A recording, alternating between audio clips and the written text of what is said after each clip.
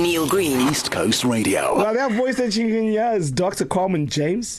We're in the house. It's Women's Month. Yes, absolutely. Women's Month. Hello, listeners. And this is going to be especially for the ladies tonight. Oh, man. Guys, don't go nowhere. We're going to talk football and carburetors just now, right? But for now, you know what? I even had to pick out, because, I play all my background music and it's a bit aggressive. You know, the notorious B.I.G. and Tony Yayo and all. Yeah, please be kind to us tonight. So how's that?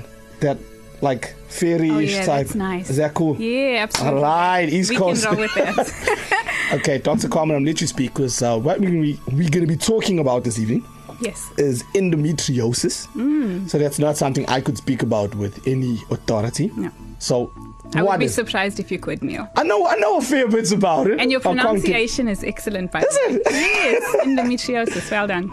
So tell us exactly what it is. Okay, so endometriosis, the lining of the womb is called the endometrium. Okay. And that's what's shed every month when a woman experiences the menstrual cycle, right? So the endometrial lining gets thick in preparation for a baby. If that doesn't happen, it gets shed as the menstruation. Right. Now, endometriosis is a hormonal condition that happens when the endometrial lining appears outside of the uterus. Okay. So it can attach to all kinds of places. Usually that's in the abdomen somewhere. The most common site in the abdomen is on the ovaries, but it can really attach to any place inside the body. And it really triggers a certain symptoms based on the fact that that tissue gets inflamed and sheds and bleeds in the same way as the endometrial lining in the uterus would. Now, you say it triggers symptoms. What kind of symptoms? Okay, so the most common symptoms of endometriosis include very painful periods. All right. Chronic pelvic pain. So this is a long-term pelvic pain that's not necessarily only during the period, can sometimes also be in between the period. Right. Pain during intercourse. And then depending on where those tissues attach, sometimes you can even get bowel involvement. So you can get things like constipation, nausea, bloating. All around that. All around that area. And some women even have attachment to the bladder area. So frequency of urination and that kind of thing can also be featured. So 2 important questions for you now, right?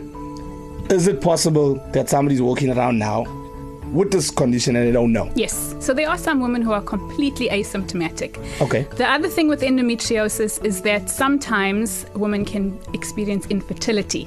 And that's sometimes where the diagnosis is made. They pick it up that time now. They pick it up at the time where they're struggling to conceive. Yeah. And then they go and check it out and then they find that they have endometriosis.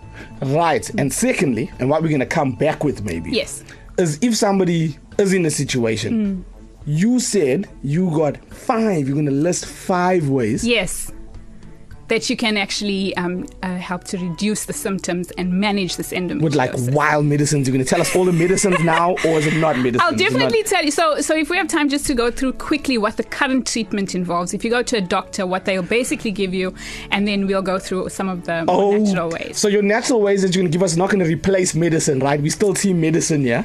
And then you can do that alongside that. Certainly the natural approaches can be used in conjunction with traditional approaches, but what you may find, well, in some women it actually can. Is it? Yes. Depending on the severity of the symptoms and depending on how advanced the disease is, because there are different stages. Yeah. But some women will definitely experience that, the symptoms completely resolve on the natural approaches. Right. Others may be able to use the medication in conjunction with the more natural approaches. Yeah. Okay. So when we're going to come back, we're going to list those 5. Yeah. And I'm just here to just jump in. To listen. That's our listeners. We're listening this evening. My name is Neil Green, and that voice that you hear is Dr. Carmen James, and we're jumping right back in. We're talking about endometriosis, and Dr. Carmen is about to tell us 5 ways that we can naturally... Yeah. Right. Now, before you do that, I've got a message here from Renelle in Newcastle. It says, I'm listening to you now, and what we're talking about, and she says, I have PCOS. Polycystic ovarian syndrome. Okay. There you go. And... So this information that you give now, could that the 5... Yes. So just extremely briefly, when we're speaking about endometriosis, we don't actually know why endometriosis happens. We don't know why. Right. There are a few theories that have been put forward, but it's not 100% confirmed. But what we do know is that it is an inflammatory condition. Right. There's some kind of immune disruption, and then it's a hormonal imbalance that takes place. So the reason why it's going to be helpful for anybody who has any kind of hormone imbalance to take this information and to implement it in their lives is that it can actually help to balance any sort of hormonal disruption, and polycystic ovarian syndrome is one of those. Okay, sure. All right, so at the moment, endometriosis is treated by two pathways. It's either medication. We spoke a little bit about anti-inflammatories, and the other type of medication we sometimes use is hormonal, just to try and synthetically, control the hormones. Then the other option is surgery. Now, you may have heard of laparoscopy, where we go into the abdomen with a camera. We have a look. We can sometimes burn or even remove some of those that tissue that's abnormally forming. And then other extreme forms of surgery would include things like removing the uterus, removing the ovaries themselves, right? So you can understand that the treatment is quite extreme, and obviously medication does have lots of side effects. So I'm not saying that anybody should go off their medication, but I'm certainly saying that you can improve these things, these 5 areas in your life, and then we can see some results. Okay, so the first thing is go on an anti-inflammatory diet. Now, I know we speak a lot about food. Okay. And when I say diet, I don't necessarily mean like a strict calorie counting type of situation, but I would certainly say that some anti-inflammatory foods incorporated into the diet, and removing foods that commonly cause inflammation. So those inflammatory foods would include things like dairy, gluten, sugar, red meat.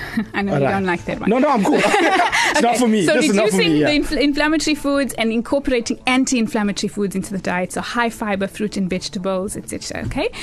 The second thing would be to avoid toxins in the environment. Now, there's something called xenoestrogens. I'm not sure if you've heard of xenoestrogens before. Xeno means foreign, estrogen, right? Because in endometriosis we have high levels of estrogen, and the estrogen progesterone balances out. Those are the two hormones in women that are most commonly affected by endometriosis. Now, xenoestrogens are things in the environment that look similar to estrogen in the body. So the body can perceive them as estrogen, and so they trigger the same pathways as estrogen would have triggered in the body. Okay? And those include things like plastics, the cosmetics that we're using, and even things like pesticides, herbicides. So trying to eliminate and reduce the amount of toxins that you're exposed to in the environment. The third thing would be manage your stress.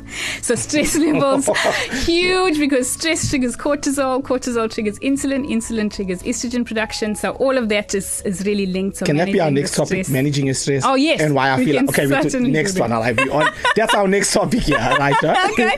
And then the third would be to include some anti-inflammatory supplements into your diet. So we can go through some of those. And then finally would be to get enough sleep. Interestingly, melatonin, which is the sleep hormone, has been shown to reduce endometriosis plaques and collections in the body. So getting enough health nap, getting good sleep, taking a nap every now and then maybe even supplementing with melatonin could help. We can also talk about maybe another time things like sleep hygiene and how to get a better night's sleep and to improve that aspect of your... No problem. I'm sure some people have more questions after this, so we'll direct them to your social medias and all after that. But that's enough for this hour. Guys, when we come back, we're talking die hard. It's guys hour next.